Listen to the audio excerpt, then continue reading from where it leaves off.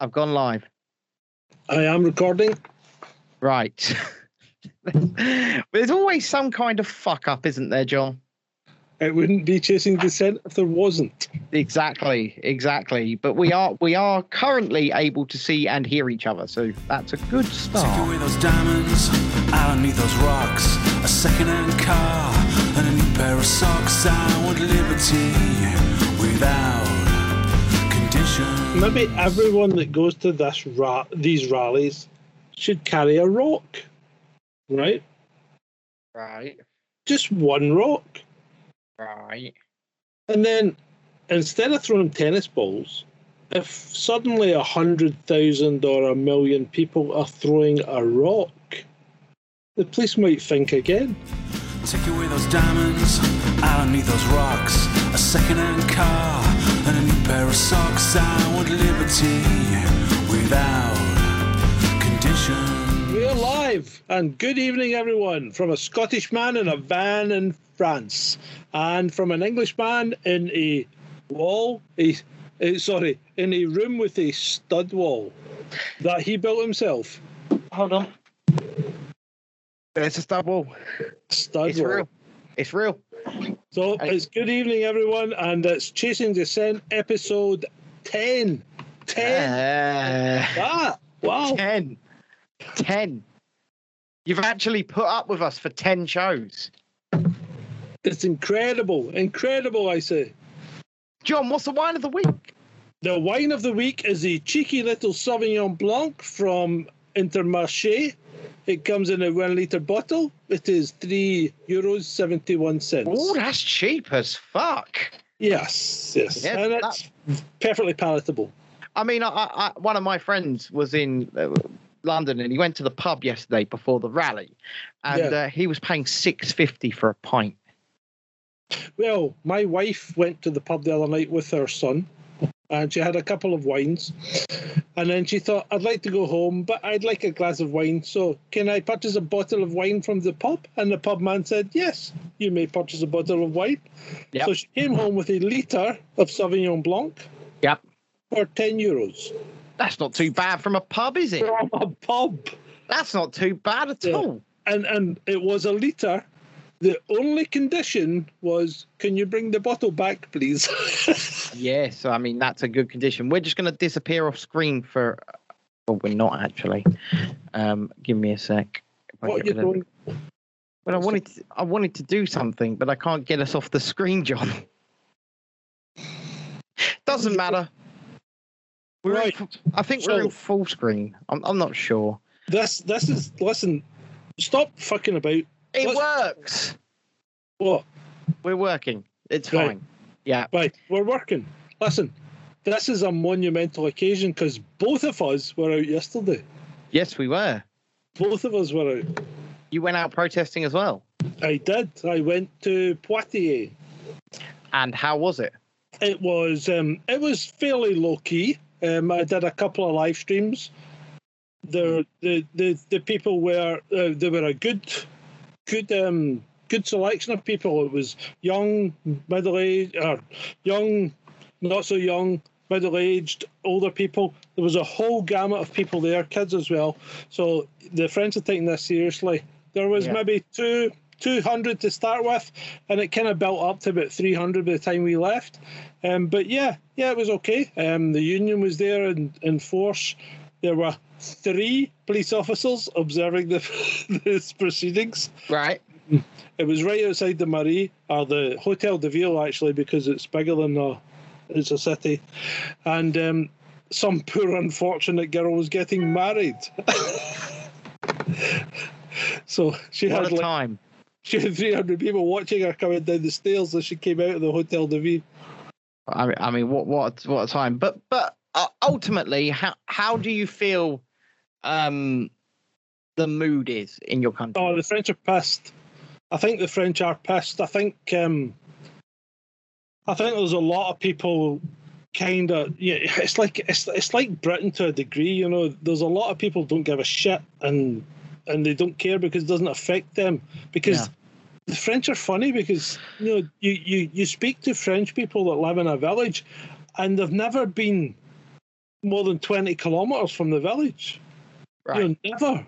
20 kilometres from the village, and they've never been out. Have they been to Paris? No. Have you been to Bordeaux? No. Have you been to Poitiers? No. I mean, they've just been nowhere. These people just live in the village. Yeah. But the younger people and the people that do travel and do understand and they're pissed. And the good thing is the doctors and nurses are pissed as well, because there was doctors and nurses there as well. I saw. I mean, I didn't see from your particular protest, but I definitely saw there are doctors and nurses at several hospitals throwing the coats down, protesting. This is in France for anybody just joining us. John is for anybody just joining us, because I can see people are starting to appear on multiple platforms at the moment. John is a Scottish man living in France, so we do a twice weekly podcast here on all platforms, and then John saves it. We do it live as we're doing now, and John saves it and puts it out via. We've got our own one now, haven't we? A Chasing December. Well, it comes out on chasingliberty.live, but you can get it on any podcast platform, including Apple Podcasts. Yeah, brilliant. And good evening to the chat. I will jump in and say hello there, everybody. I can see that, Vaughan, you've fallen off your bike in the rain, wind, and thunder, so I hope you're okay, man. Hopefully you're not too messed up. But yeah, apparently it's rainy, windy, thundery in London at the moment, where I no longer am. I am home, obviously, behind my stud wall. But I also went out yesterday, John, and as you know, I went out Monday. But yesterday I went to central London. I went to the rally in Trafalgar Square. And how did you find the mood there? Right. Now, I've got some stuff to say, John, like I always do. And I've been kind of... I think you might have sussed that from the way I introduced that question. See, I've got very mixed feelings about what happened yesterday. Yeah. In so much as it felt like a wasted opportunity. Now, the positives. Let's go. Well, let's do the negatives first. Actually, I don't feel like it made a difference in any way, shape, or form. And you know what? Actually, before the rally started, and I did this on live stream as well, I had a conversation with Gareth Icke, David Icke's son. Yeah. And we both agreed that this event will not stop the cogs turning. But what it does do, and the positives on that, is that the 50,000 people or so that were packed into Trafalgar Square, their mood, their morale was, for the most part, raised. So that's the good, so to speak, is that people came away happy. I mean, we spoke to loads of people afterwards, and they all seemed to have had a good day. I mean, there are some people who really, really didn't like what was going on, and on balance, as a journalist, I have to take the view that for a morale booster, for the people that wanted to go there and see those speakers, it was great. Okay, and for the newly awoken, yes. I would say as well. However, like Shalini is saying here in the chat, the very religious stuff, the 5G stuff, but then also, as someone impartial, as someone who likes to do things on balance, right? I'm also a big advocate of free speech. I think anybody should be able to say what they want. However, I do think there's a time and a place, and I personally don't think right now the message should be about 5G. I don't think it should be about any of that, because what I think the core message needs to be is how desperate it is to stop these passports. That's the fight. I think you're right. I think the core message needs to be bodily autonomy and freedom of choice. That's what it needs to be. And forget 5G, forget all that crap. Forget religion. This isn't about any of that. This is about government restrictions and what they're doing to us right now. And it needs to be stop the passport, stop the coercion, stop the forced vaccination. That's what it needs to be. But is a static protest with a big screen in a festival style in Trafalgar Square doing that, John? No, it isn't. And it never will. You know that. You know the answer to that. Yeah. And we've discussed this on numerous occasions on our podcast now. Saturday rallies probably aren't cutting it. They're not. You can't disrupt the right people on a Saturday protest. It's probably different in France because they actually then start to go and burn things down again, right? Like they'll have one in Paris, and they were burning stuff again and fighting with the police last night. I didn't see any of that. Oh, they were. So places like France, it's a different ballgame because they'll keep doing it, and they'll do it more than once a week. I've gone big. This was a big one. This was a big one because it was like multiple locations, and it's been pretty much daily across several parts of France. And they'll keep doing it, and they'll keep doing it until either they win or they lose. Yeah, and you know what the French are like. They'll just keep grinding away at it, and they will ultimately probably win. I hope so. I sincerely hope so. Else, so do I. Where the hell do I go? I mean, is it Sweden or Belarus or I don't know. Where do I go? It's Texas. I don't want. Well, yeah, Texas. I don't. I must admit, I think France is fantastic. This has been a revelation to me because it's a completely different way of life. It's like going back in time. It's like going back to the 80s. People still use checks and things like that. Everybody says hello to you in the morning when you're walking down the street. It's always bonjour, bonjour, bonjour, madame, bonjour, and they'll always have a chat with you. There's no forcing. It's not like America where it's have a nice day. It's none of that pish. These people are genuine, and they'll stand and they'll talk to you if you talk to them. It feels like a real sense of actual community. Yeah, absolutely. I mean, it's actually it's a revelation because people they're really bloody nice. And I don't know what it was like for you, but people always told you the French were arrogant bastards. Well, they are in the cities. But every city is the same. Go to Asset, you go to New York, you go to Munich, you go to Paris, you go to London. Everybody's an arsehole in these cities because they're all so far up their own arse that it's unbelievable. But see, when you get out in the country and you speak to real people, and then you speak to French, and all you need to do is try a little bit. All you need to do is say bonjour or ça va, whatever, and bang, they're on your side. And it doesn't matter if you can't speak French. They'll help you out.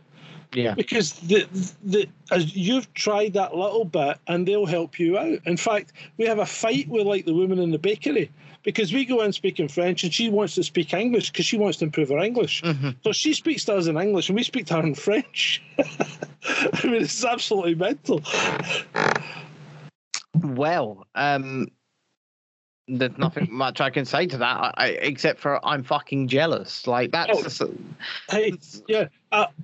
get me wrong. It's not all roses. It's not all sweetness because. Yeah, but it shouldn't be. Because look at having said that, I think, and I'm not sure, but I think there was a placard there at the protest on yesterday that said Macron is a cunt. Okay. That's a loose translation, but I'm pretty much sure they had it nailed, right? But yeah, there are all things that are complete. The French will drive like fucking maniacs. Yeah, so that's true. You're driving along the road and they're right up your ass. That's true, like the amount of them. But it's not just the whole right up your ass thing. It's the fact that a lot of them don't seem to have the ability to stick to one lane on the motorway. So they just sort of drive with the line in the middle of the car. Yeah, you know what? It's like half the time, especially if it's after lunchtime, I'm giving them the benefit of the doubt. I'm thinking they've had a couple, right?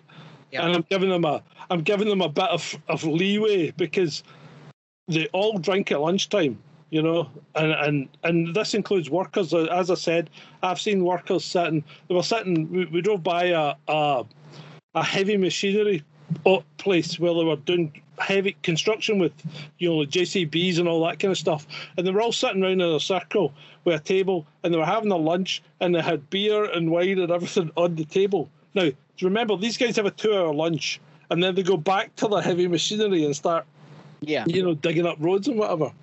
They are mental. Speaking of construction companies, and I won't name the one, right?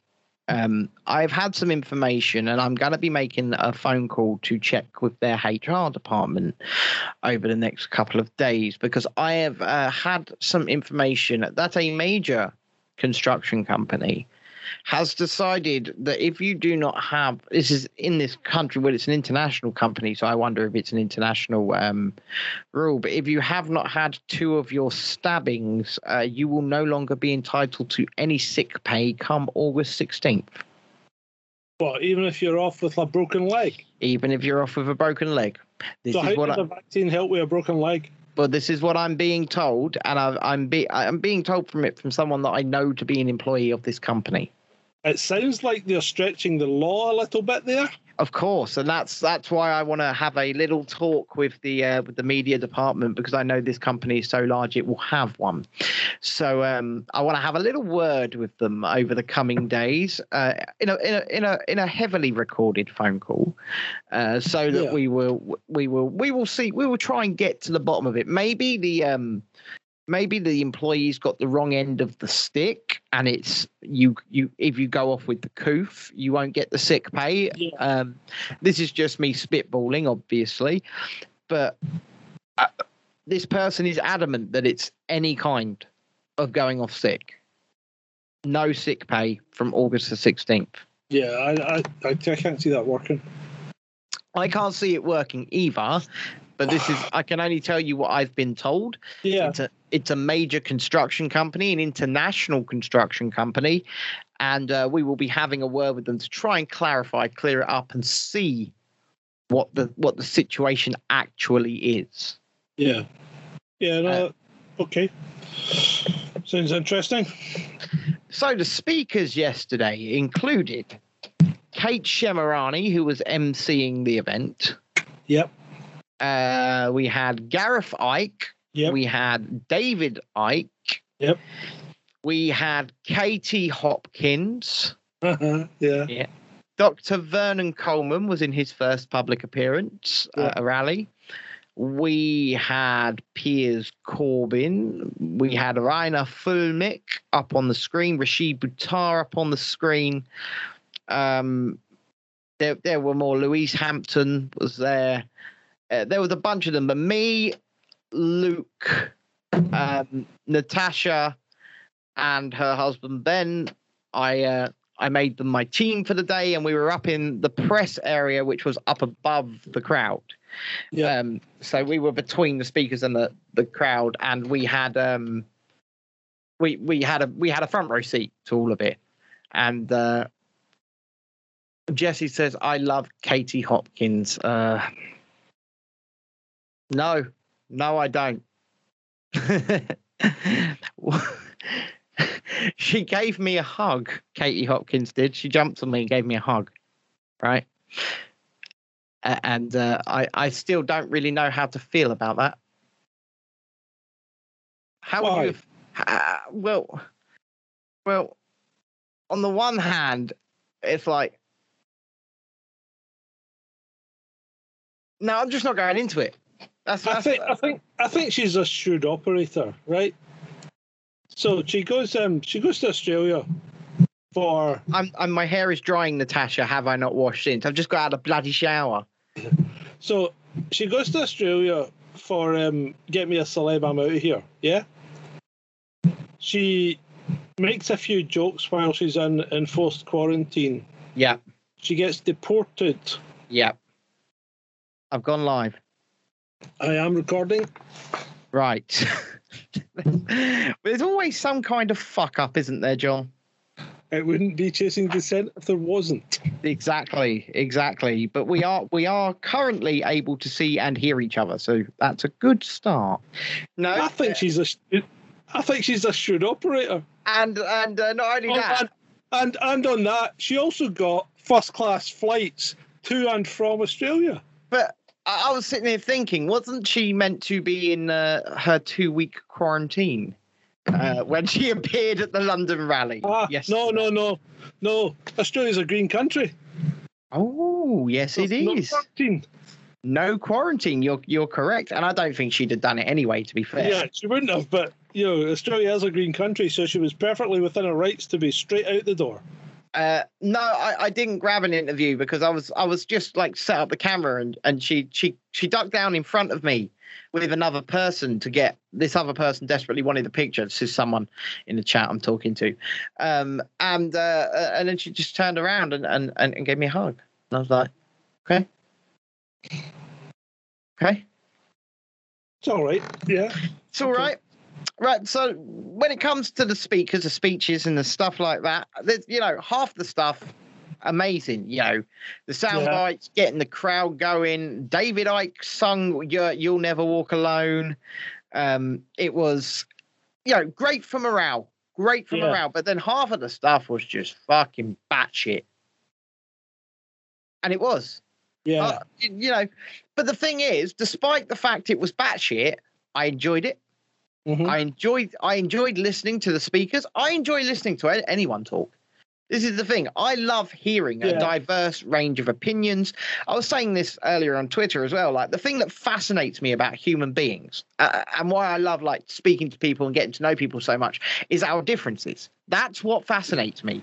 How different we are, how we believe different things, how we've come to believe those different things, and if we were all just fucking mindless automatons like the far left would wish, how boring would that be? How boring. Yeah. I love life, and I love people, and I love speaking to people, and I love hearing their stories, hearing their differences, and honestly speaking, despite the fact that there are people who really did not like yesterday, I enjoyed listening to the speakers. I did. I enjoyed this. I was in absolute fucking agony, John. And there were times when I had to sit down. But two strapping lads had carried my mobility scooter up the steps to the level that we were on, so I had a chair. But despite the fact that I don't agree with a lot of the stuff that was said, I couldn't care less that it was said. However, I haven't read it yet, but Kate Shemirani kept alluding to the fact that there would be a hit piece today in the Daily Mail about her and Gareth Icke and other people within the quote-unquote freedom movement. So maybe it's going to be, because, like I say, despite the fact that, once again, I love hearing David Icke speak. I think it's very entertaining. Yeah. Very entertaining. Do I believe half of what he says? No, but I think his heart is in the right place on this situation. But the problem is, you put David Icke at the front, your headlines are going to be 50,000 lizard-loving conspiracy theorists pack out Trafalgar Square. And that is an issue. And it's an issue that you can't say doesn't exist, because it does. And the problem we have is most people still listen to the mainstream media. Yeah. Yeah, they do. Yeah, they do. So when the mainstream media say there's 50,000 conspiracy theorists packing out Trafalgar Square, they're general public, for the most part, are just going to think there were 50,000 conspiracy theorists packing out Trafalgar Square. And that couldn't be further from the goddamn truth. Yeah. And that's what pisses me off. Natasha here said there were complaints that people couldn't hear very well. Well, there were so many people there packing the place out. And she says it was good fun, very enjoyable. She was up on the platform with me, so we all had no problems hearing. I had major issues with live streaming during the event. So Now that's interesting. I was unable to live stream. Because I did a couple of streams on Twitter when I was at Poitiers, and the quality was absolutely shite. Yeah. Right? Yet my connection to the 4G network was, 100%. I was connected through 5G, mate, and it just wasn't working. But do you think they throttle during these events? I am wondering, because after it had finished, I was getting the fastest upload speeds I have ever seen. Yep. It went from the lowest to the fastest. And but what I have done, and I haven't had time today because I've had to I've been on a phone call with someone for the best part of the afternoon who's in a spot of bother. I won't elaborate on stream. But what I have done is I just set the camera, the phone up on the tripod, and I recorded it all in HD. Yeah. So it's all recorded in HD, and it's all the speeches that I did get are going to go up individually up onto the Rumble channel over the next couple of days.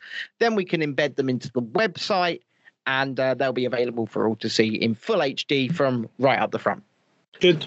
Yep. So that's what we're doing. It's not ideal because obviously streaming is the way forward and it is the way to go. Yeah. And I'm finding that, having doubled my YouTube subscriber base since Monday, that streaming works very well. Yeah. But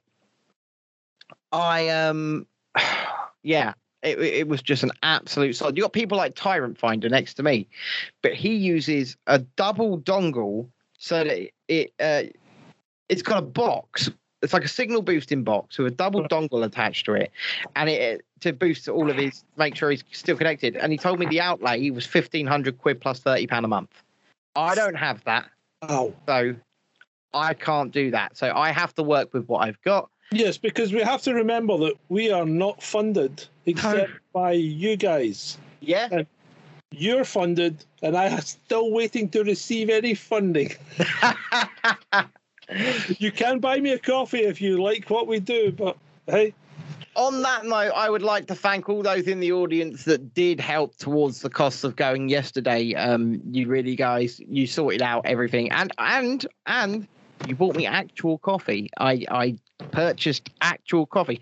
Though on the food front, when I go to these things, John, I forget to eat.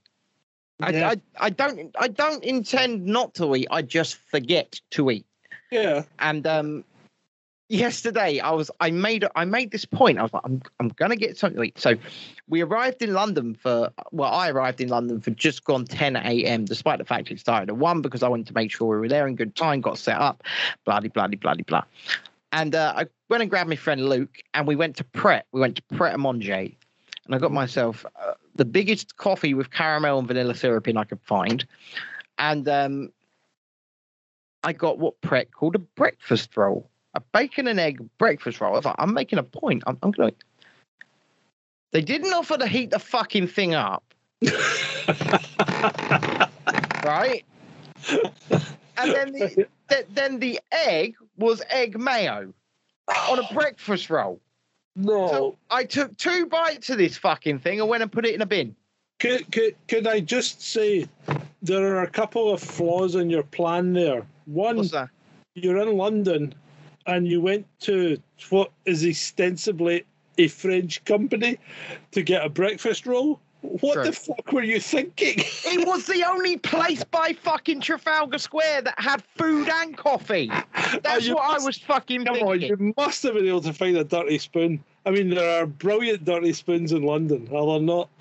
I have no idea. I mean, there are. I parked my car in the same place I parked for Parliament Square. So I parked it just opposite Houses of Parliament because it's just a straight shot up the road to Trafalgar Square. Yeah, it takes about fucking 5 minutes. So I parked there, I gone up there, and the only place I come across was a fucking Pret. Right. So for next week or for the next time Ben ventures out, give him a list of dirty spoons around about the highlights of London, i.e. Parliament, Downing Street, Trafalgar Square. Yeah. So we need a list of dirty spoons where Ben can get a decent meal and a decent breakfast and a decent coffee for pennies. Right, pennies in London. I told you my mate paid $6.50 for a pint. You're not going to pay pennies for a fry up. There'll be a dirty spoon somewhere. You'll get something. But no, my followers. Seriously, you guys did. You came through for me in a big way. In getting me to this and getting me to cover this. And like I said, the minute the event finished, Daddy was able to stream, and really easily. I think they throttled it. Luke paid £3.50 for a litre of fucking water. Oh, get the What the actual fuck? That's ridiculous. Oh, fucking hell. At those kind of prices, I'd be drinking my own pish. I mean, I had I was Artifact in reality says Algerian. Oh, for God's sake, I've lost my chat. Algerian coffee stores or £1 coffee. That sounds good. Yeah, that does sound good. A £1 coffee. I mean, it's most likely Nescafe Gold Blend from the old pot. But you know what? I'll take it. Give it a shot. You give it a shot, John. You give it a shot. So anyway, I was able to stream and I got my stream back up, and then I did stream for a further 2 hours after the event finished because it turned into a march. Yeah. And so they started marching down. Going hunting for police and things like that around the back of Trafalgar Square and stuff like that.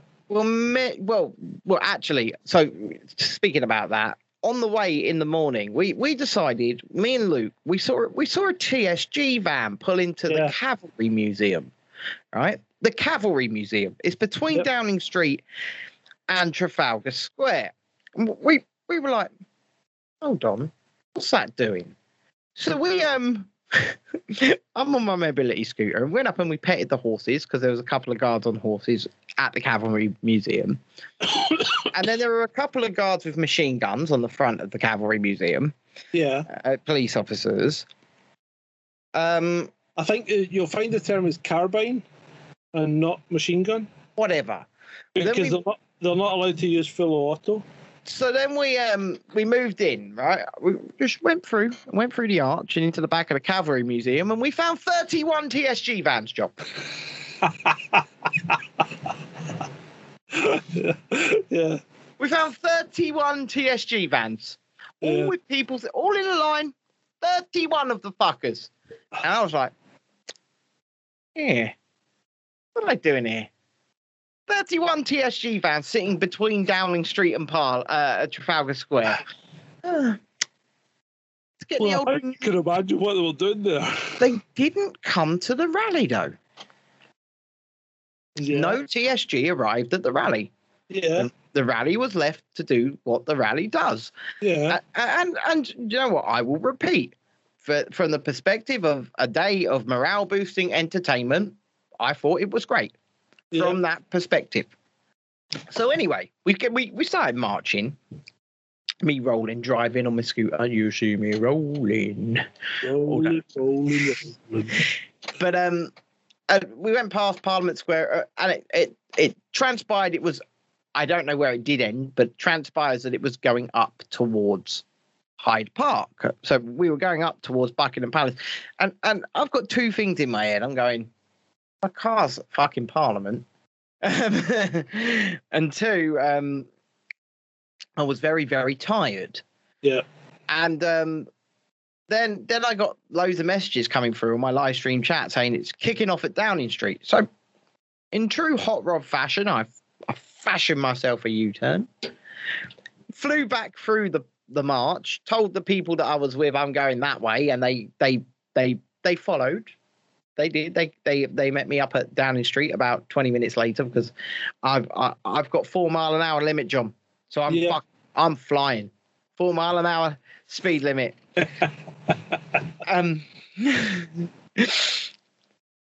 But it took me about 10 minutes to get back to Downing Street, and there was a bit of a hoo-ha, a scuffle going on the street just past Downing Street up more towards Trafalgar Square.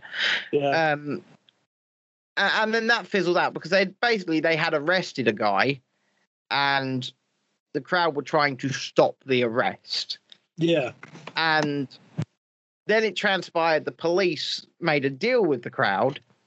First of all, they said, right, this isn't actually one of you guys. He's been wanted for a while for different reasons. So the crowd were quite understanding of that. Okay. But second of all, the police promised the crowd that they'd formed basically a wall along the road and weren't letting the crowd move.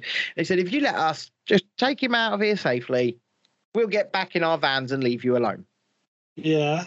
And they did. They did. They did.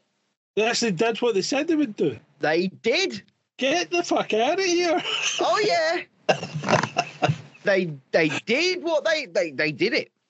So right. The crowd let them safely remove the van with the captured person in, and then the police just fucked off. Okay. Yep. Did as they said they would. Okay. So we headed back down towards Parliament Square, where we found a party in the road. Right. There was dancing. There was a bit of a sit-in. They blocked off one of the corners in the main junction, but they hadn't blocked off the entire junction. Yeah. Then the police turned into arseholes, John. Right. Okay. So they were asking. Well, they've been all right up till this point. They've been reasonable. Well.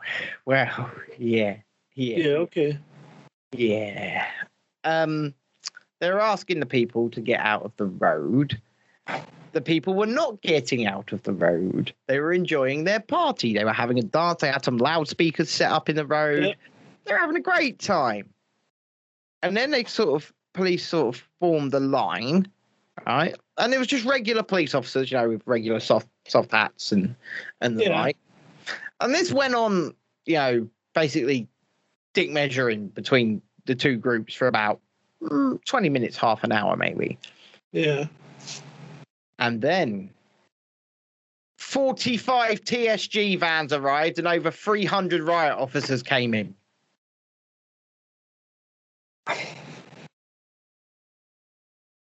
And then? The road got cleared, John. Yeah, I bet it did. They managed to... Right. So as the as the TSG managed to clear the road in under 60 seconds. I live streamed this because the crowd essentially went, fuck that, and got up out the road, right? As the TSG came rushing in. A woman that was with us had counted them, yes. She had counted the vans. It was on Resistance GB's live stream as well last night. She was telling him what happened. Then the police just sort of...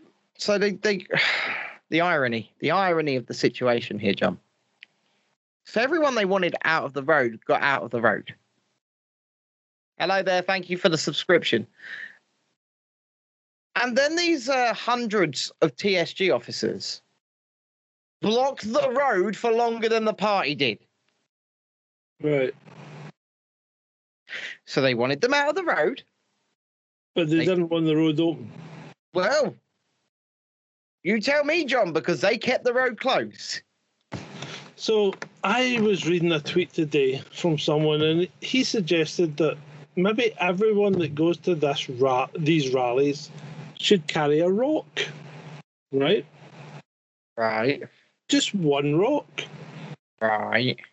And then instead of throwing tennis balls, if suddenly 100,000 or 1 million people are throwing a rock, the police might think again. Now, I thought... Lots of bottles were thrown, glass bottles were thrown at the police. No, forget bottles, but if everyone carried a rock and they threw a rock, that's a lot of rock. I'm not advocating such things. Oh, I'm not advocating that either. I think that could be a terrible thing to happen. I believe you. I agree with you. I think that could be a terrible thing to happen. But if that happened once, then the police might have to think again. I agree with you. I'm going to play you a bit of a clip. The video of mine that's been I put up this morning on Twitter, and it's been viewed 17,000 times. Right. I'm just gonna play you the audio because obviously we can't bring the video up on the screen.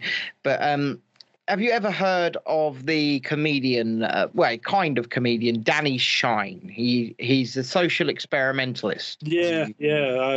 Right, so he just randomly turned up. Oh, is he trolling? He's trolling the police, isn't he? Yeah, listen to this. Yeah. Right, hold on. And ladies and gentlemen, today we have a great display of the latest riot gear from the British Metropolitan Police. We have number one here, as you can see, beautiful, and a wonderful and slightly weird dystopian picture of a man in riot gear with a piece of paper mask around his face. Do you realise, Constable Ward, how ridiculous you look with that mask on? Anyway, then we've got the guy fourth along. He hasn't got a mask on. So are you two more contagious than him?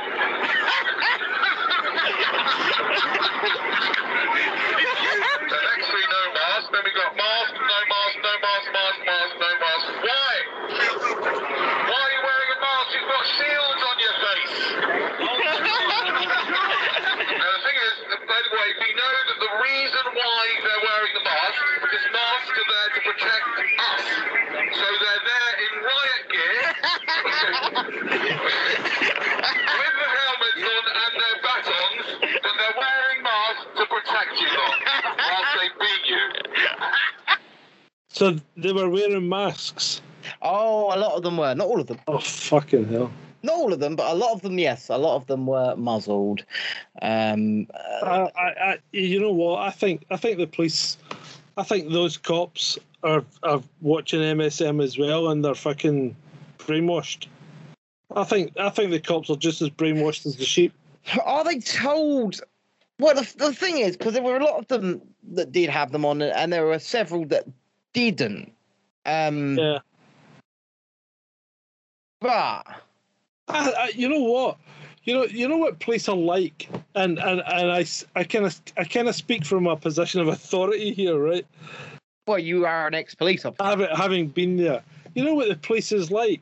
It's just a microcosm of society. It's exactly the same people in the police that are in the public. Because you still get people in the police who are fucking criminals.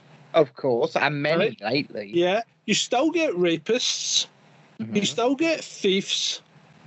You know, you get all these people in the police, right? So you have to remember that 90% of the police are okay, and 90% of them are law-abiding and follow the law. But there's always that percentage that are outside it and think they're better than everyone else. And that's exactly what the police are like. They're just like everyone else. And some of them, or most of them, will be watching the MSN and taking it in and going, oh, this is a fucking deadly pandemic. I'm wearing a mask. Yeah. And then others will be like us and they'll be going, this is a load of fucking shite. I'm not wearing a mask. And you know what? They'll be in the police trying to convert the guys that are sheep in the police to our way of thinking. Yeah. So, that's exactly what will be going on. But the thing is, they'll still be out there doing what they perceive as their duty. You know, because it came to me quite early on in my police career that when I was sent out, you know, as a probationer to walk the streets on a night shift, right?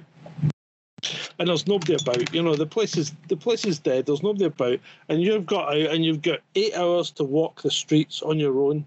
Yeah. And you got to go and check your property. So you check all the buildings are all shut up and all that, okay? And all the businesses are locked up and nobody's creeping about trying to break into things. And as you're walking around, you think, hold on a minute, what the fuck am I doing? Right? Because I'm not protecting people. What I'm doing here is protecting property, which, when you then think about it, is a completely Victorian concept. Property is worth more than people. And that's how the police still work today. It's unfortunate, isn't it? Well, yeah, you look at the police surrounding Parliament. Property is worth more than people. You know, you look at the police surrounding the Capitol building in the US on 6-1, right? Yeah. Property is worth more than people. Right. So Cranky Cockney here in the chat from YouTube says some good, some good, some bad. But how can they come back from this bad press? I don't think they can. Nobody is going to trust them. I think they're fucked. I think they've completely blown it. I think so too, and it's not just from these. Right, so Monday. If anyone watching this over the last year and a half, and anyone looking at it over the last year and a half, has looked at the way the police have behaved, there is no way they're coming back from this because they've fucked themselves. Yeah. You know, they're not trustworthy. You can't believe a word they say, and you're never ever going to respect them. They're fucked. They are indeed, and do you know what? I kept asking police officers yesterday. I asked the red hats and then the yellow hats, right? Mm-hmm. So the red hats were kind of senior, and then they told me the yellow hats are in charge, right? So they got the people out of the road. Yeah. And they pushed them up onto Parliament Square. Yep. And at that point, they should have left, right? Yeah. They completed their objective. Yep. They stayed for over an hour, goading the people, forming walls around them, blocking them in. And I turned around to these people, the police officers, the ones in charge, and I said, do you not think you're inflaming this situation by your actions? And then, so they decided it was, they started going up to people and saying, it's time to go home. And it's like, no, this is public fucking property, mate. We will, and there's no curfew. And what do you mean it's time to go home? And the police, they couldn't they couldn't understand. More than one of them told me they were told to do what they're doing. Well, it's got to be time to go home because the shift change will be coming up. Yeah, that's true. And at that point, they're going to be short. You know, so if they're doing a shift change, they're going to have to bring the new shift in while the old shift's still there. So they're going to have to start paying overtime. Fucking hell, the budget's bust. Yeah, it's true. There's only one way. There is one way they could come back from this. You know, any individual cop could do this, and any cops listening, feel free to chime in. But the only way you're going to come back from this is if you do what the Italian police did and fucking take your helmet off and march with the crowd. See, they took their helmet off on Monday, right? There was this big show of taking the helmets off. And the first thing I said during the live stream is, this is a distraction. Yeah, it's got to be genuine. Hey, it was. You know when something's genuine, you know when something's not. And, you know, you can fucking tell if people are acting. You know that. Right, I'm going for a refill and a comfort break, so you entertain the crowd while I'm away. He's in an RV, for fuck's sake, right? He's in an RV. He could have the wine next to him. He can't do the piss by himself, but he's in a goddamn RV. Scottish people. What are we going to do with them? What is it? What are you? Sauron says taking cap off, big deal. It's just a tactic. Do it the Italians. This is exactly what I said on the stream at the time. It felt like a tactic. It felt like a distraction. And I think the real reason they took their fucking hats off on Monday was it's 30 degrees and they was all going to fucking die if they didn't. Maybe not literally, but definitely metaphorically, they were going to just fucking, they were going to drop. Because it was 30 degrees. And I nearly passed the hell out. And if it wasn't for Adam, who's probably somewhere in the chat there, you know, helping me rile up the crowd to get the police to let me to go to fucking Tesco's, I was falling off a mobility scooter. Cranky Cockney says, my sister lives in Scotland and she's got a Cockney Scottish accent. So she sounds like an Australian. Like, she sounds like an Australian. So when she's talking to you, she's like, all right there, brother. How you doing, Cranky Cockney? Something like that, yeah.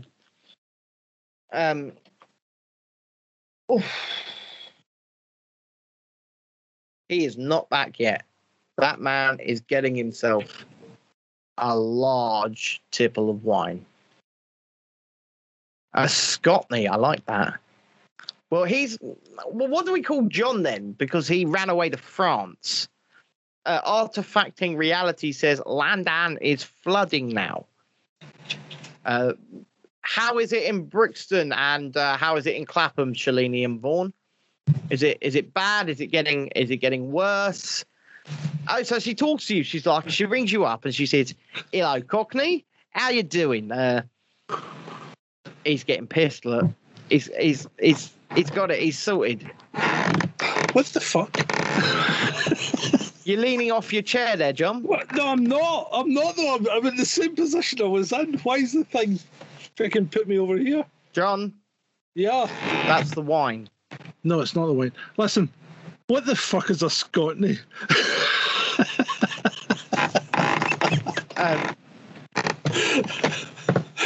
That's true, Cranky Cockney. Oh, so Cranky Cockney in the chat here over on YouTube says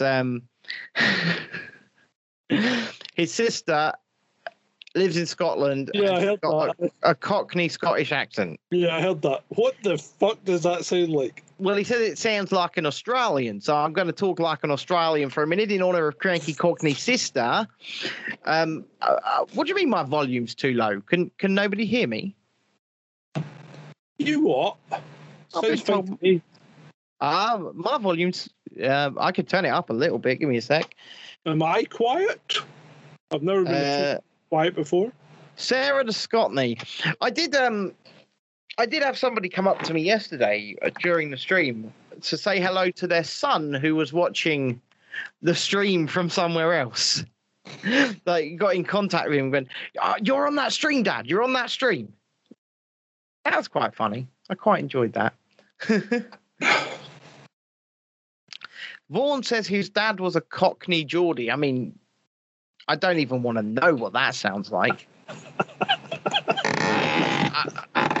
I don't even want to know. I mean, Vaughan he's pretty Cockney himself. He's like, "You're right, guys. I'm Vaughan. How you doing?" Hey, John. Yeah. John, give the audience your best English accent. Oh fuck! Here we go. All right, Dave. How are we doing today, Dave? What are we going to do? We're going to do this fucking job, or we're not going to do this fucking job?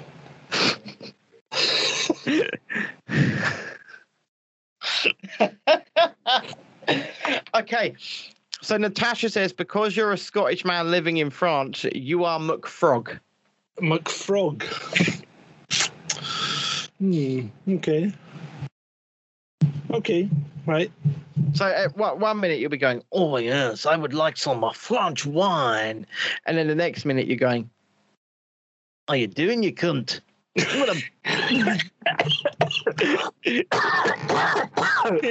Sorry. You fucking love it, John. Yeah. I'll tell you what, when we do this show live properly in person, I'm going to get pissed as well. It's going to be a shit show. How the hell are we going to do this live in person? It's going to be a scream. Well, we're going to use my full setup. Yeah, no, I'm not asking technically. I'm just thinking literally, how the fuck are we going to do this? Because it's going to be too much of a laugh fest. Well, what I suggest we do is a hotel room with 2 double beds, get absolutely pissed, and then just fall off the chairs at the end of it. Whoa, you're hold on, you're making assumptions there. Yeah, Yeah, you're coming to me. You're coming to me. All right, you can book the next room if you'd like.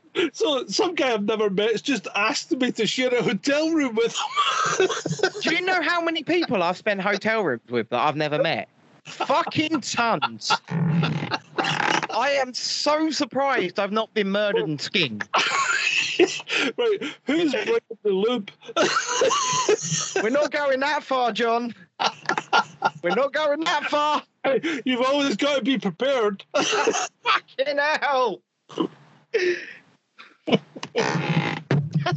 Shut up, Shalini. She's saying it's getting saucy.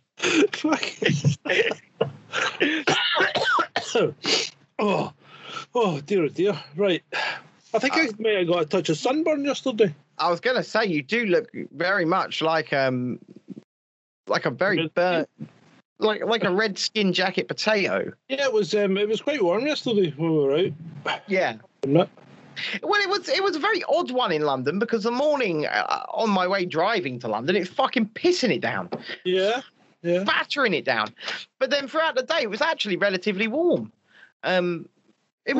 The weather didn't know what it wanted to do, and then people started getting beaten by riot police. You know, battens just fell from the sky. It was very odd weather. Right. So, what else has happened this week? Well, since Wednesday. Yeah. The country's fucked. Yeah, but we kind of knew that anyway. The country's even more fucked.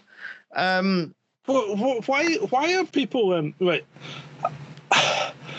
We're getting the social credit app. Yeah. That's true. Yeah. Alexander Johnson is going to give us a nice app that tells us, that tracks how much exercise we do and how many calories we consume. Remember how many times I said that was going to happen, John? Yeah.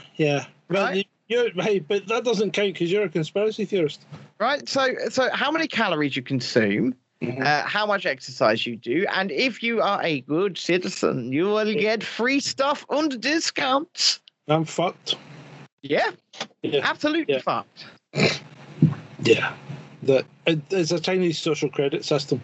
Oh, it was also confirmed that corona can be spread by flatulence this week in the Telegraph. So, on that point, if you're wearing a mask, you can't smell other people's farts, can you? Can you? Well, if you can through your fucking jeans, you can through a fucking mask. Exactly. I'm just saying. Free stuff like pizza, says Andrew. So I don't think you'll be getting no pizza for you. No pizza for you. Hold on. I'm getting the Boris wig out. Yeah, do it. Hold on. Is that the Boris Yeltsin wig? No. So this is we have a character on our show that I do sometimes when Boris is being an absolute prick. And I call him Alexander Boris the Fearful Cunthead. Leader of Gulag, leader of Soviet Britain. Yes, you guys think when I'm talking to you on TV, I talk to you like this, and I talk to you, look, absolute clown. And yes, I wiffle waffle. But really, I am Russian. And really, you're going to Gulag. Yeah. No, that's probably sums it up. Yeah, pretty much. So what else has happened this week? I don't know, but this grey wig kind of suits me. Yeah, you look great. Yeah, I was going to say, I suit grey, don't I? Yeah. Anyway, moving on. The Olympics. What Olympics? Did the Olympics start? I think there was a gulag loving opening ceremony where dancers wear masks. But apparently nobody's there. Nobody watching. No, but nobody's there. Nope, nobody, no spectator. They just do the gymnastic and nobody clap. What the fucking point? I have no idea. I have no idea at all. The whole thing's a joke. And the thing is, it was only at the very last minute, wasn't it, where they turned around and like, oh, hi, there will be no spectator. No spectators. I mean, how much? I mean, Japan, seriously, how much is this costing you? And you get nothing back for it. It's not just costing Japan, is it? It's costing all of us. The Olympics costs all of us. I mean, whilst there is an outlay, obviously, much bigger by the host country, ultimately, it's costing fucking all of us. Yeah, we pay our Olympic committees and the such, and also there would have been British fans as well as fans from all over the world who would have had tickets to these events. Yep, and now they can't go. Yeah, Australia have cancelled the Grand Prix. Australia have fucking cancelled life. They've cancelled life altogether, John. Yeah, Australia. Remember, if you see each other in Aldi or if you see each other in Woolworths and you want to strike up a conversation, don't do it. You don't fucking talk. Don't talk to one another, right? Even if you've got the mask on, yeah? The mask doesn't protect you, yeah? Because you can't have a conversation. Hello. How many people died in Sydney? Was it 8? 1. Was it? Oh, was it 1? One who was. Oh, that's right. One who was 80 odd. 85 plus. Yeah. So because that man who was probably at the end of his natural life anyway. And how many people are locked up? Millions, mate. What? 1 million. We've managed to lock 1 million of you cunts up, and you haven't done much, have you? You're just doing as you're told, like good boys and girls. Yep. Did you see the clip with what's that clown called, Dan Andrews? I know. Oh, he was on TV and he's going, I don't even know what half these guys are protesting about. And one of the reporters goes, you. you. And he went, you. And Andrews went, well, very good then, but it's illegal. It's illegal, right? It's illegal for you to protest me. Yeah. If you protest me, despite the fact I'm being an absolute cunt, I'm going to have you arrested. I'm going to get the boys in blue to get out their batons. They're supposed to be keeping you safe, but I'm going to get them to smash you around the fucking head. You understand?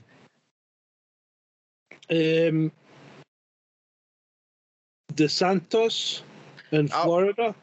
Well, he's sort of whiffle-waffing, backtracking, but not, but yeah, but not. What's going on there? He's telling people to get jibby jabbed, but he's still not mandating it. Yeah. And why is he telling people to do it? I don't know. But I'm quite disappointed. I'm very disappointed in that one. Maybe it's because, the federal, but maybe the federal government are on his arse. And he's just gone, right, well, if I pay lip service to it, they'll leave me alone. I'd like to think that. Yeah, I'd like to think that. That's what I assume, but then again, okay. I'm not there. So I could be wrong. Unfortunately, I can't click links during this show, Sauron. So if anybody would like to click the link and see that Zero Hedge news article, it says Fauci says new mask guidelines for jibby-jabbed Americans under active consideration amid Delta outbreak. So, but who anywhere gives a fuck what Fauci says? I don't think I can do a Tony Fauci. You can't do a Fauci? You just sort of sounded like a Cockney there. Yeah, sorry. I was putting my English accent on again. Oh, no, can I? He talks like this, like Senator. I don't know what you're talking about. I did not fund the NIH did not fund the Wuhan lab. Did not fund that research, Senator. You're lying. I think it needs work, mate. I think it needs work. But we'll get there. We'll get there. I think we could get there, yeah. I think we get there. I think I've got my Jacinda Ardern down to a T. It's kind of like an Australian, but you stick the teeth out, right? You go, yeah, you're gonna do what we fucking tell you, yeah. And if you see the conspiracy theories online, yeah, they're not true. It's us that's fucking true. I find whenever I watch her, I feel physically sick because I can't compute that a human can have so many teeth. But it's not just having so many. It's the fact that while she's giving these fucking terrifying authoritarian diktats, including sticking people in fucking facilities, she's like, big smile on her face. We're doing this to protect you, yeah? Yeah, we got your best interests at heart, yeah? Too many teeth. You just can't do that. It's crazy. The wig had to come off. It's very hot in here. Yeah. And, hold on. We've still got Maureen if we need her. Maureen? Oh, all right. Okay. You've never met Maureen. Maureen Hancock, the Natural Health Minister. No. She tells people that cures for the old Vinda flu is things like cocaine, and she's very she's very naughty. Okay. We have fun on this show, John. We like to make people laugh. Yeah, of course we do. I mean, we talk about serious things, and on my show as well. Like, we talk about serious things, but the way I look at it, right, is this: sometimes people come away from my show angry because I've been angry and I've been ranting the entire time. Tuesday was one of those examples because I was in so much pain. I was, and what I'd seen on Monday from the Metropolitan Police angered me beyond belief. But I also realised that people are struggling throughout all of this, and they have been struggling. And so the way we've tried to do it is we at least try to sometimes, bring some happiness to it, because if you can lift the people's watching you's mental health, then at least you're sort of you're doing something good, right? Yes, while we talk about on Dissent Media Live and what used to be called Revolution from a Shed, we talk about very serious things, we do. But we try and pepper it in there. We try to make it funny. We try and pepper it in there with some stuff. And my co-host, Jess, just brings the comedy value to 100. It's... So we try. Shalini says, the shed. I miss the fucking shed, John. We talked about a guest. We haven't done anything about it yet, though. Yeah, that's true. But then we only were live on Wednesday. So why don't you ask the man you just podcasted with if he would like to join us both? Oh, I don't know if he would do a live show. I think he's what would you say? How could you say it? He's embedded in the system, right? Right. So he doesn't like to show his face. He doesn't share his face or his real name. Right? Yeah. And he doesn't want to make any boo-boos that might expose him to the people he would. Do you remember there used to be a guy called the Stats Guy on Twitter? Yeah, right. He doesn't exist anymore. Very much the same. Yeah. Very much embedded in the civil service. He spoke to me privately a few times, and he called himself John on Twitter, but that was not his name. Yeah. He was also disabled like me, and he has a disabled child. These are stuff that I know. I won't tell you his name, but it's very much in the same vein. Like, I tried to do interviews with him, but he just didn't want to rock the boat. Yeah. He did, which is, understandable to an extent, but we need these people to do it. I know we do, but I think I'm doing well to get him on Chasing Liberty. Yes. Yeah, and I don't think he would come on this, because this would put him in the horrors because he's live and unedited. Yes, that's true, and I would also insist on him sitting in the pink chair. Yeah, exactly. Well, he's got to be in that chair up there. But you know as well as I do, Skype's such a pile of shit that I'd be like, the guest today is going in the pink chair, and then we'd go live and I'd be in the fucking pink chair. Yeah. That's what would happen. Or like the guest would be in the yellow chair to the left if everyone in the pink chair would be empty. That's also a very, very strong possibility, John. Yeah. Well, it's a lottery. It's a lottery. It is indeed.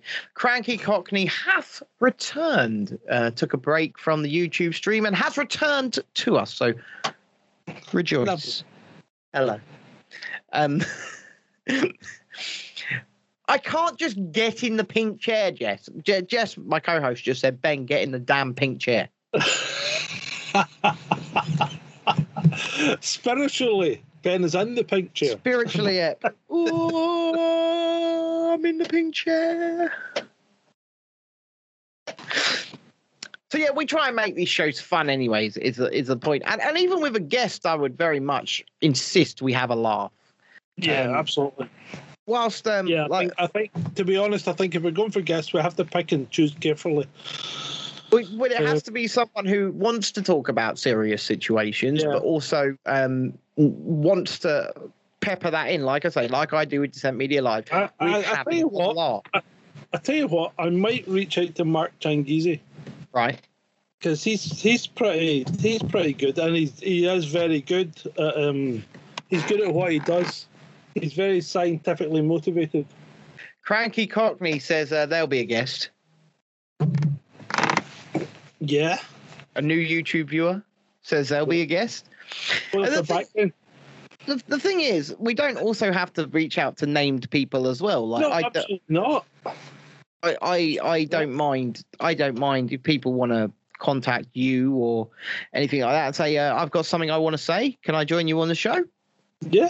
I don't see why not. I've asked people before if they want to be a guest, but nobody's ever come back.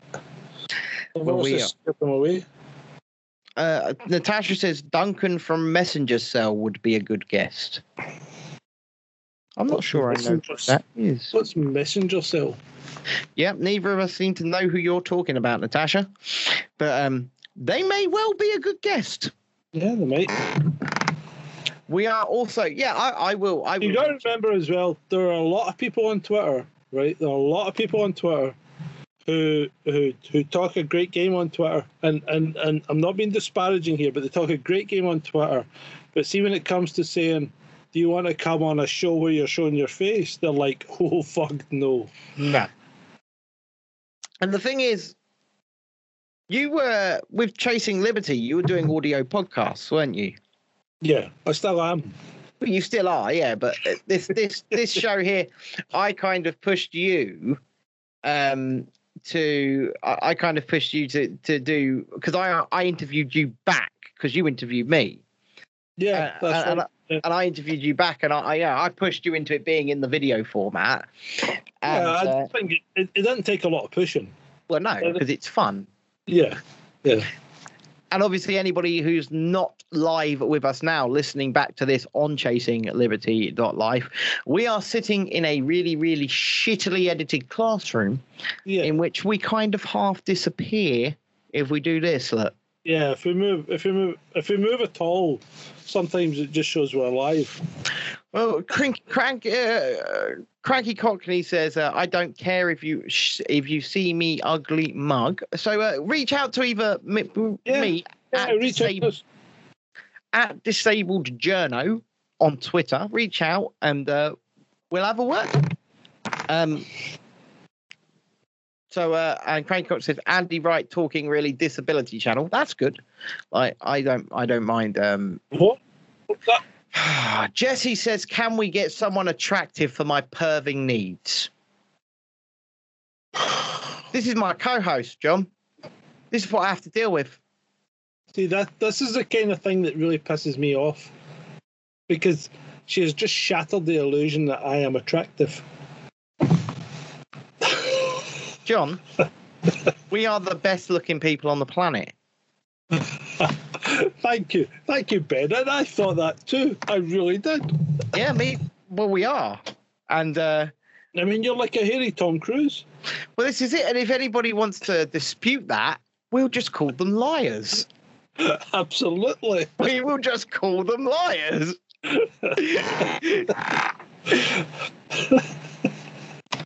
He's getting pissed now. Look, he's well, one has to. One. It's part of the show. To get well, it's not. Although I'm thinking of going on a fast, right? Mm. So I did this in February. I went on a 10-day fast. So I might go on a fast. So that'll mean a couple of shows, at least, where I won't be drinking. Because I go on a fast, I don't drink, I don't eat. I just drink water, and that's it. And I really need to do it because I am a fat bastard. Yeah, but that's me, John. Listen, that's me most days. I eat one meal a day, right, and I drink water or a bit of coffee. Yeah, well, that's what. You know what? Believe it or not, I do OMAD as well, one meal a day, and I don't generally drink except when I came to France, which has been for the last 6 months. It's been longer than that, mate. It's coming up 8 months. It has, mate. It was December. Yeah, you're right. You're coming up being drunk on cheap French wine for 8 months straight, John. See what this cheap French wine does for you. It's mental.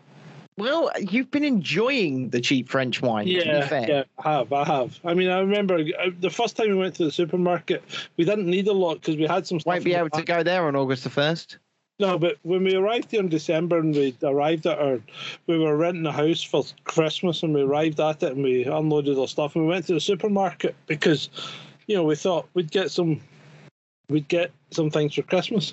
Right. So we went to the supermarket and we got some requirements, which was basically wine and a Christmas tree. Yeah. And we came back and we'd spent like €30 and we're like, fucking hell, France is cheap, okay? Because everything else we needed was already there because we'd brought it from, UK.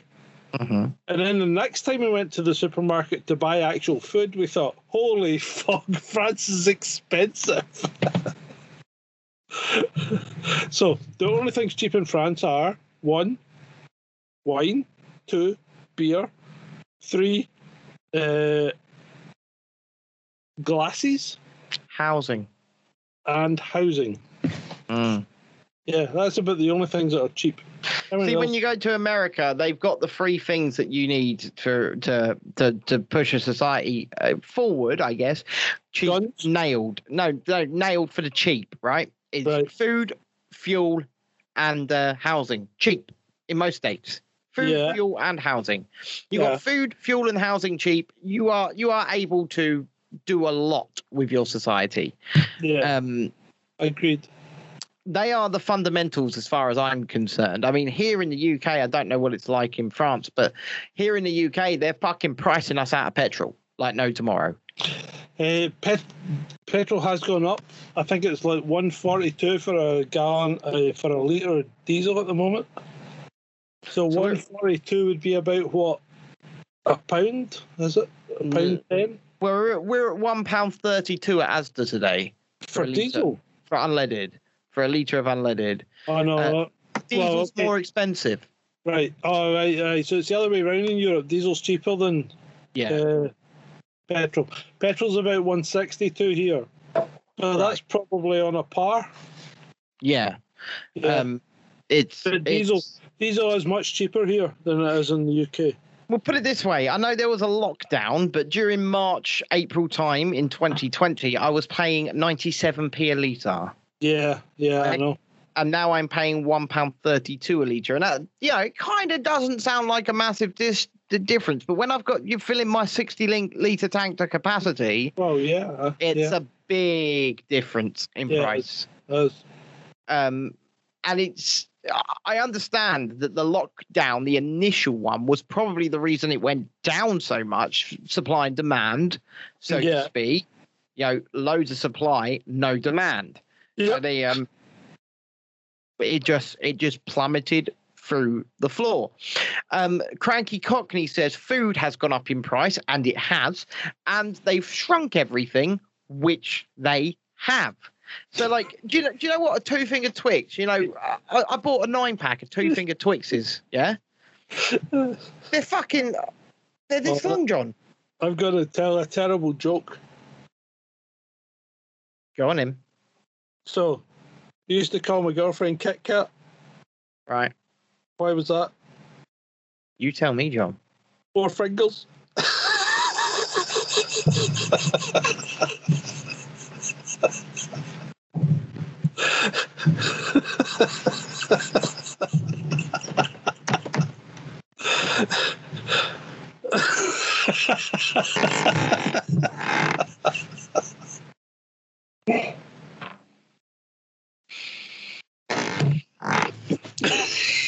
This man used to be a police officer, ladies and gentlemen.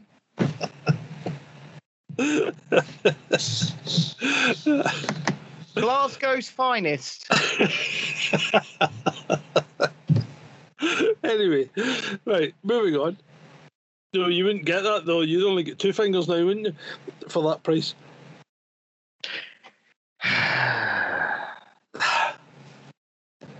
Yeah. Look at the size of Mars bar now. It's tiny. Yep. We now can't talk about food sizes, John. It's gone.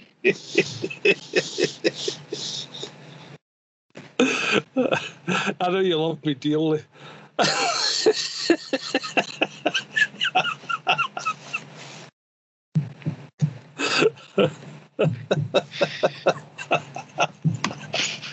Take that disapproving grin off your face.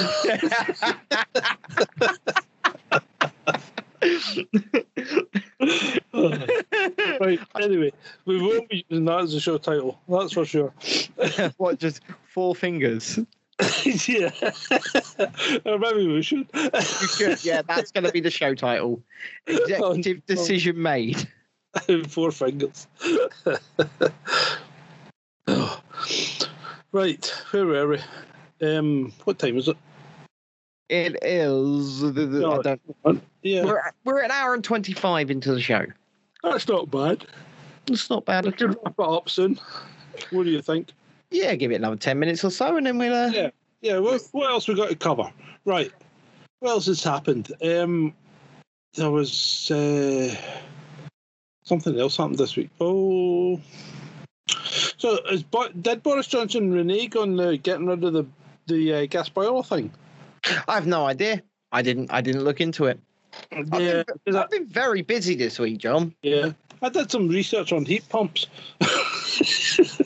As you do. Well, yeah, you've got to. As you do. Is this for the Latimer Order conversation? Yeah, well, as part of the thing for Latimer Order, I thought I'll have a look at heat pumps because I thought, I knew something of heat pumps, and I'd had an interesting conversation last week with someone in France about heat pumps, because you know how we were talking about buying a barn, and we were talking about how we would heat it, and everyone suggested get a heat pump because the government will give you a big grant, right? Mm-hmm. And I'm like, okay. So I looked into it, and then I spoke to someone, and they said no. If you're buying a heat pump, no.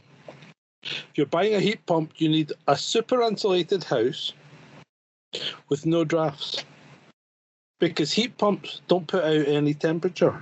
Right. So you've got to have is underfloor heating, preferably, or very, very big radiators. Okay? So you will not be converting any of your English or Scottish houses to heat pump unless you are a fucking idiot. I will say this, actually, in that respect, my wife's best friend, they've been friends since childhood, right? Yeah. her husband's father walked out into the sea and ended his Reggie existence. Perrin. Huh? Did a Reggie Perrin? I'm not sure. Wait, he walked out and died, basically. Yeah, very recently. Yeah. And he left the man a sizable amount of money. Right. And what he has done with this money, or a big chunk of it, is he has just had the entire ground floor and of his house ripped up and had underfloor heating installed. Right. Okay. So underfloor heating is good, Yeah. right? Especially if you put it in a heat pump, right? Because heat pumps work on lower temperatures because they're pulling heat from the air effectively. Now that's fine in the summer, but in the winter, when you actually need the heat, which is in the winter, and the air temperature is really cold, you don't get a lot of heat coming in. Because even though it's only 2 degrees outside, that's still heat, and you can pull it in and use it to heat stuff, but you won't get like high temperatures. You'll get like 40 degrees or whatever out your hot water. So you have to have a heat pump, and then you have to have a big storage vessel with the hot water in it, and then you have to have a pump and send it round the heating system, which is fine. But you can't use that to heat your hot water for like washing because it won't get hot enough. Because you don't want a temperature that's a shower that's running at 25 degrees, do you? No, you don't. So heat pumps are a bit of a problem in a country like Britain. Therefore, and especially they're a massive problem when you don't have a well-insulated house. And they're a massive problem when you come to France, because when you look at a French house and it's got 2-foot thick walls that aren't insulated at all because they're just solid stone walls. Yeah, but that's insulation within itself, to be fair. Yes, it is, but that is something that needs to be heated up, and a heat pump's never going to heat that up. True. So that's the problem with it. That's the problem with a French house. If you've got a modern house with super insulated walls, with cavity walls, and all that, that's fine. But when it comes to a French house, it's never going to work. So the guys go, no, what you want is a pellet burner. Okay. So hold on, let me just jump in here. Shalini, who lives she owns a flat in Brixton, she says heat pumps won't work in flats either. Well, they will if you hang the heat pump on the wall outside the flat. But you've got to remember, you're going to either need a heat pump for every flat or a fucking plant on the roof that's going to do the whole thing. Right? I'm just waving at one of our... And the other thing you have to remember... Yeah. The other thing you have to remember is fans are noisy. Yeah. And they get noisier with time. And every heat pump is this fucking big, huge fan. So they're going to piss people off, right? But anyway, so... if you put a heat pump in a regular French house and try and run it, it's going to cost you about €1,600 a year to heat the house. Okay? Which isn't that bad. No. Sorry. I will rephrase that. It costs you about €1,600 a year to heat a French house with gas. Okay? So the two alternatives are heat pump and pellet burner. Now, pellet burner's like a wood burning stove, except it burns these pellets in this big hopper thing, and you can put the whole thing outside the house. See, my wife's mother's central heating is a wood burner in the living room. Yeah, right. So can you imagine that? Except it's outside, and it burns pellets on a big hopper. So you only fill it like once a week. Okay. Yeah. It doesn't produce hardly any ash. And it heats both your domestic hot water and your central heating. Yeah. Right? So you have that running 24/7, and then you've got this other thing. The other way of doing it is the heat pump. So the standard would be gas is €1,600. Yeah. The heat pump would cost you about €2,800. Okay. And the pellet burner would cost you about €600. So you know which one you're going to go for, right? Well, yeah.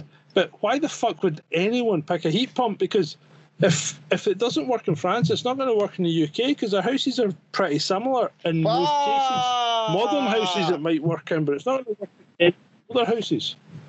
So yeah, hold on. Let me look at. I don't know if I can show you this. What? This is Pudding Mill Station, Pudding Mill Lane Station near Olympic Park. Thank you. Oh no, it's not liking the fact that it's blue. No. It's flooded. It's completely Going underwater. down the stairs. I think I Yeah. saw that earlier on YouTube. I mean, it's completely underwater, mate.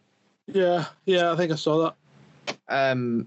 So why are you looking at other things when I'm talking? I'm very disappointed. Because my following in the chat told me to. You know, I am paying attention to you. So why are they not paying attention to me? They are paying attention to So you. heat pumps are not the way to go. So Boris is a fucking nutter when it comes to this carbon zero thing. It's not going to work. Well, the carbon zero thing's not going to work altogether. It's a fucking pipe dream. It's a pipe dream. Of course it Because we didn't build our world on a carbon zero idea. No, we didn't. We built our world on fossil fuels, and we Yeah. did. Yeah. And even right down to the making of plastics involves fossil fuels, you know? Yep. And yes, the oil reserves one day, somewhere in the future, will run out if we keep tapping. Oh, hold on. Who said the oil reserves will run out? Huh? Who said the oil reserves will run out? Well, it's just, I didn't say any time in our lifetime. Yeah, but oil was supposed to run out in 2000. Yes. The North Sea was supposed to be dry. I Saudi did. Arabia was supposed to have given up. What the fuck's happened? Because they're still producing oil. Do you know they found a field underneath Gatwick Airport that Right. they haven't tapped yet that they estimate to be 3 billion barrels. Yeah, right. So one, there's two things here. One, oil won't run out because as it gets more expensive, it becomes easier to tap fields that you couldn't tap before. Exactly. Because they then become economically viable. Exactly. And secondly, oil wells that have previously run out are now found to be filled up again.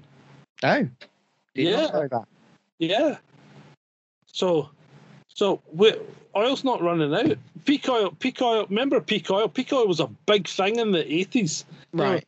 The civilization's going to grind to a halt. We're all going to be fucking zombie apocalypse. I was only alive for 4 months of the 80s. Sorry? I was only alive for 4 months of the 80s. Right, okay. So everybody was going to be fighting each other because of peak oil. Because there wouldn't be anything left and we were all going to be struggling for food. So peak oil was a big thing and peak oil's never happened. Never happened.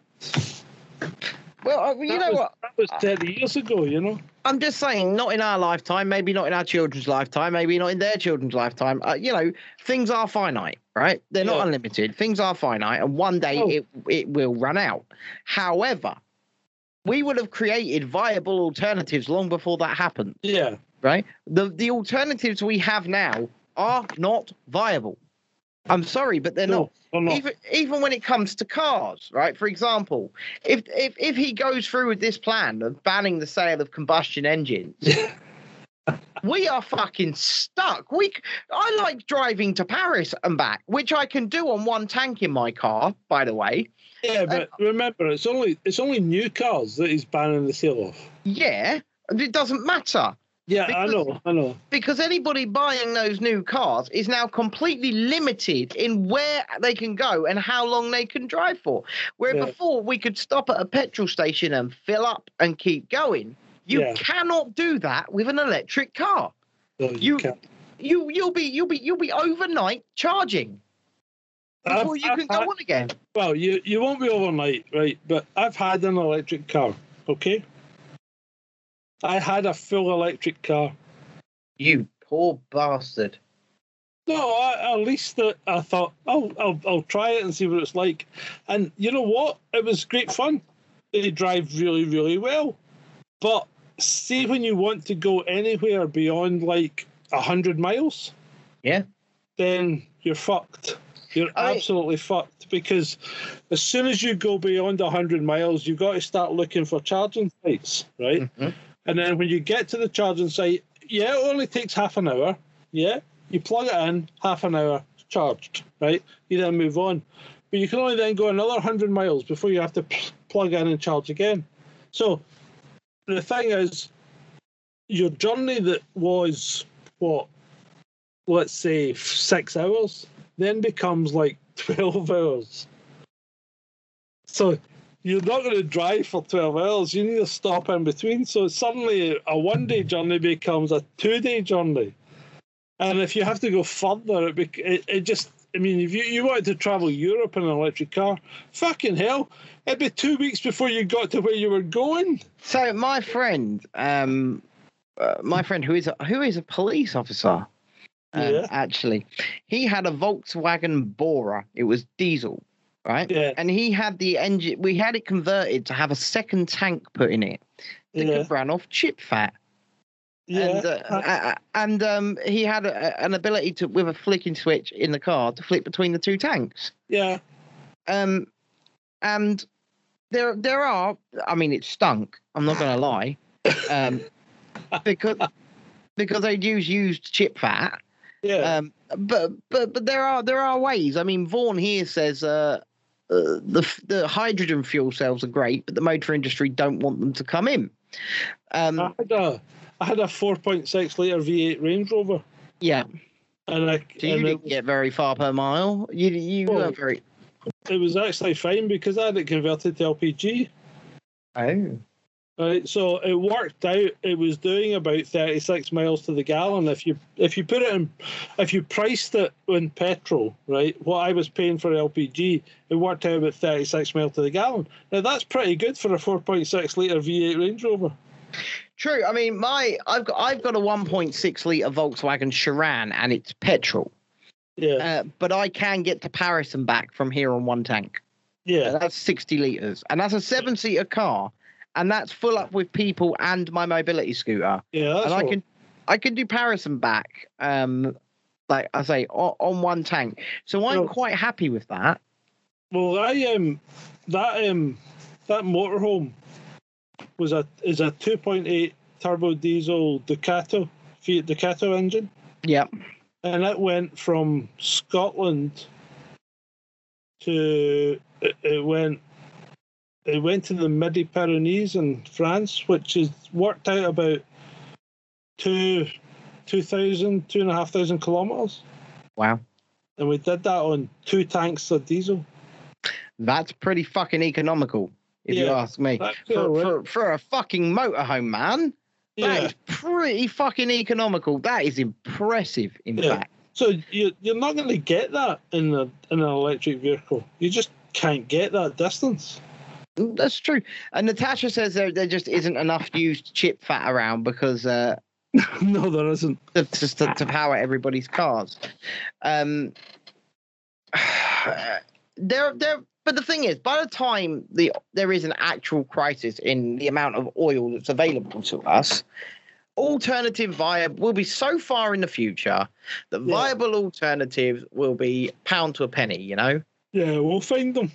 You know what? Humans do that best. We haven't found them. They make things work. We haven't found them now. Solar's not a viable alternative. Wind, and we'll make it work. I mean, we've got just off the coast. Well, I say just off the coast, not of us. It starts in Newhaven and then it goes out towards sort of the Isle of Wight. There's the world's biggest wind farm. All right. EDF, I believe, have been building it. World's biggest wind farm. It's fucking huge. It's an eyesore off the coast of anywhere from Newhaven to Brighton and along. And what is that?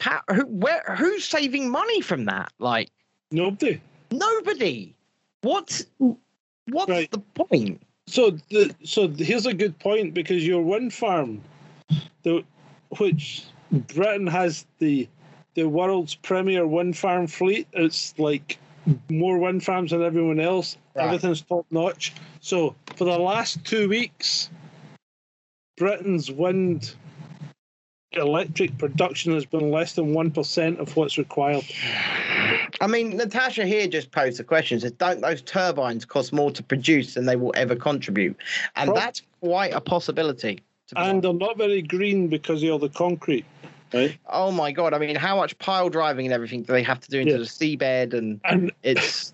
The other thing that gets me is, while they were producing 1%, where were we buying our extra needed electricity from?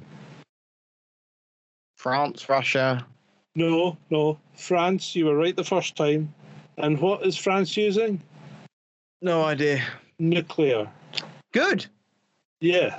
So France has all this nuclear power, and it sells 16 to 20% of it to Britain every month. I'm not going to lie. I am a big proponent of nuclear power. Yeah, me too. Somebody's coming into the van there, John. Yeah, Andy's back. Hello. Is that the wife, John? Yes, that is the wife. Has she come to tell you off, John? No. No, keep quiet, sorry. She says she's going to keep quiet. She's just back. Back? Where have you been, Andy? Wait, come and speak to us. No, I'm not. It's all right. You don't need to appear on camera. You can just sit at the side and chat. I was just in. She was in with her friends having a chat. Yeah, they've got a B&B in France. So we've got a B&B in France, and we're parked in their kind of garden. When I say garden, I use the term loosely because it's like 2 acres. Gorge. So you're helping do garden work, from what I understand. Sorry? You're helping them out, I guess. Yeah. Yeah. Right, enough. Jesus Christ, John, your wife has been in the van for 2 minutes and you're getting her to top up your wine.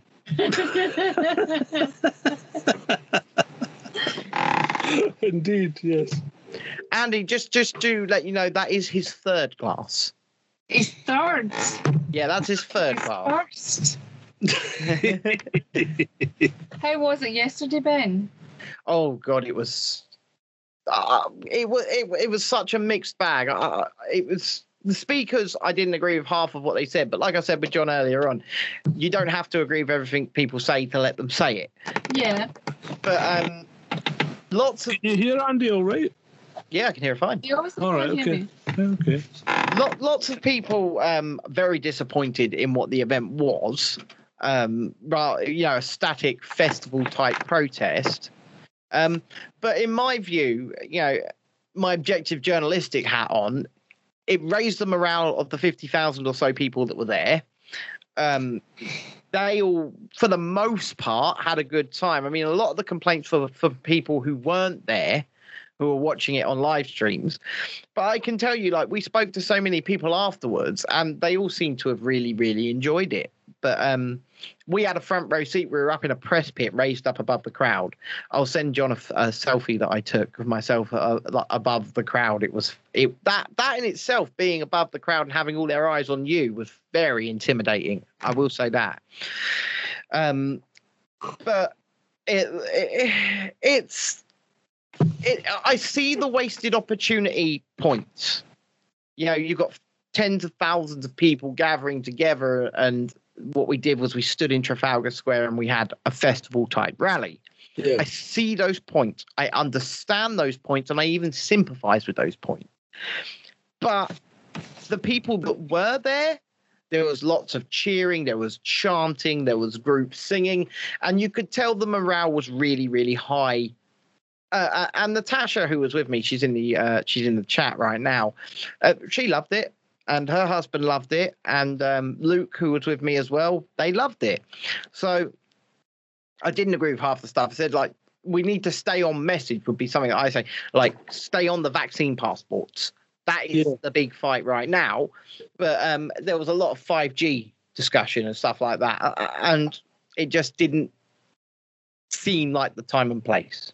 Yeah. So we were at the thing yesterday in Poitiers, and we didn't see any of the 5G type stuff. No, it was all about vaccine passports, not about Macron being a cunt, basically, wasn't it? Well, he is. Yeah, I know he is. He's a screwball. Yeah, he's an absolute I swear to God, he said something actually earlier this week. That something along the lines of I am not giving up any more of my freedom for the anti-vaccinated. I'm sure Macron said, he said something. I saw a statement. I can't confirm it, but I saw a statement. It's like, I'm not giving up any more of mine or my children's freedoms because people won't get vaccinated. I read, and I can't confirm this at the moment. Right. I read something that said the Republican Guard had all resigned. I couldn't tell you either. Right. So the Republican Guard are the people that protect the president in France, kind of like the Secret Service. Okay. So I don't know if it's true or not. I've looked it up and I've not found anything yet, but it's probably not something that would be terribly broadcast, you know? No. But if the Republican Guard have all resigned and they're having to use like private contractors to protect Macron, that would be a big statement. It would, and the thing is, those videos we saw from France earlier in the week, where the officers were taking off their helmets and joining the protesters, unfortunately, were not from now. They've been repackaged. Yep. And then when the officers on Monday did take off their helmets in London, the crowd cheered and thought they were doing it in solidarity. They were just doing it because they were hot. And they were doing it because they were distracting the crowd. You know, it was 30 degrees, and they'd already been standing in these massive helmets for an hour. They were going to pass out. I think the Italian one was different because when you saw them, they took their helmets off and then they joined the crowd and started walking with them. Good. And that's the thing is, right? One of the points I like to try and make to the police officers when I speak to them, and I speak to them all the fucking time now, is that when you take that uniform off, you are one of us. And not only that, you have children too. Yep. You know, officers within the force do, and brothers and sisters and mothers and fathers and grandparents, relations, right? Yep. And you and your family are not going to be spared. You might be, actually, because in France the police officers are exempt from the pass sanitaire. Yeah, I believe so.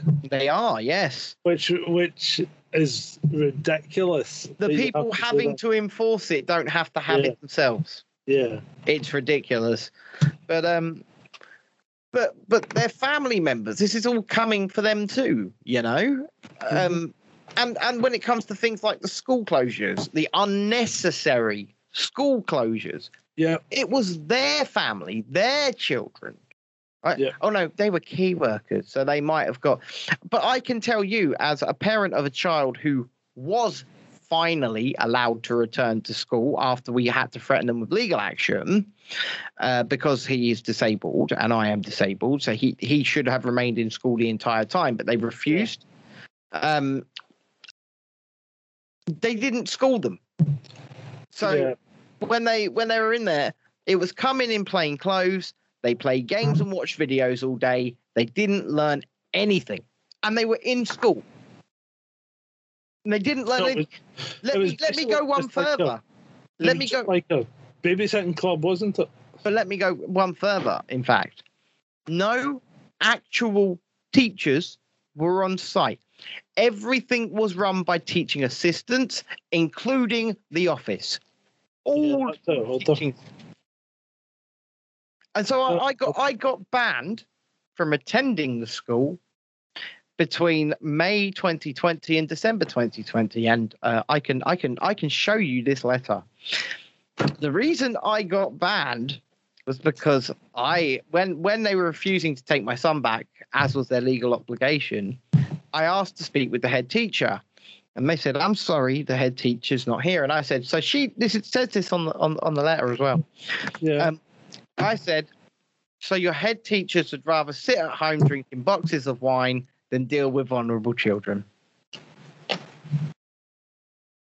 And that's what got me banned from the school. Yeah. How old are mate? How old? Banned from where? The school? The school. He was not allowed to go to school.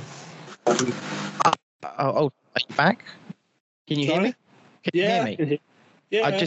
I lost the audio for a second there, and then it's come back. I don't know what's going on tonight. We haven't had, to be honest, many glitches tonight at all.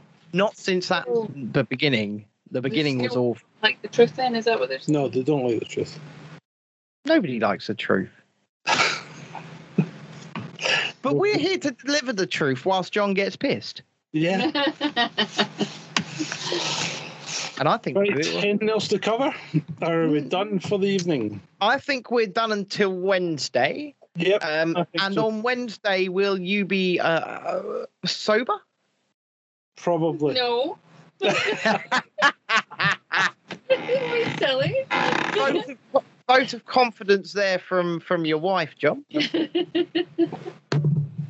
He told me earlier, Andy. He told me he was going to go on a fast. Allegedly. Yeah, I've been rethinking it. He's changed his mind already. There's a Grand Prix weekend, so I thought I might wait until after the weekend, then go on a fast, because then it's like the summer break, so I could do my fast at he wants to do his fast in line with the Grand Prix. I know it's quite sad, but yeah, it's the only thing I actually watch.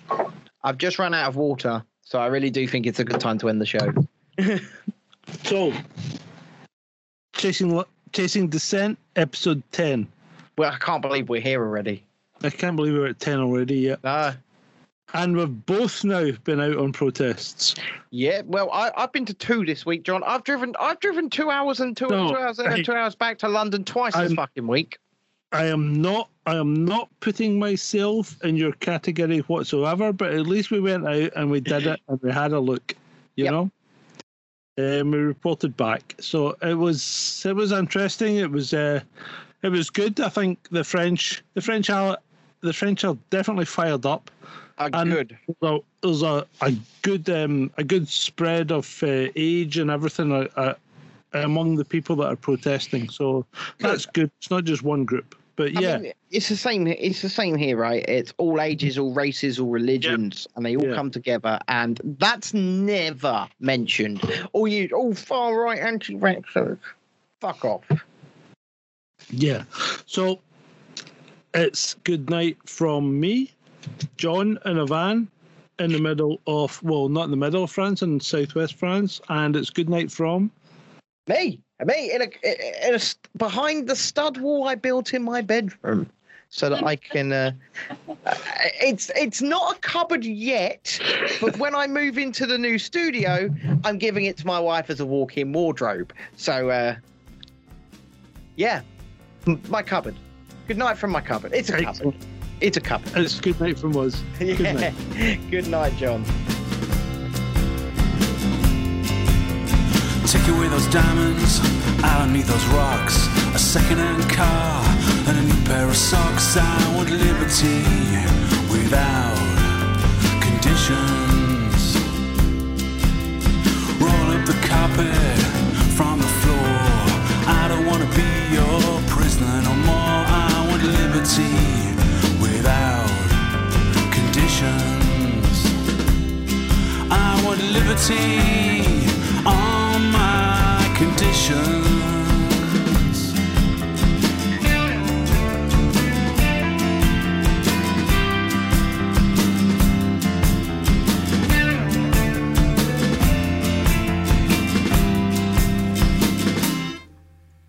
Take away those drums, they're too loud. Give me a guitar and I'll play to the crowd. I want liberty without conditions. Take away that job, I don't want to work. I'll stay at home and play in the dirt. I want liberty without conditions. I want liberty on my conditions.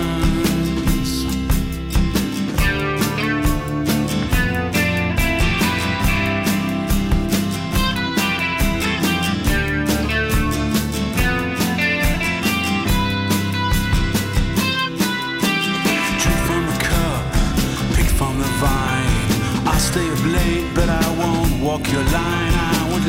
liberty without conditions. Work on the docks or down a hole. Come out at night and pray for your soul. I want liberty without conditions. I want liberty on my conditions.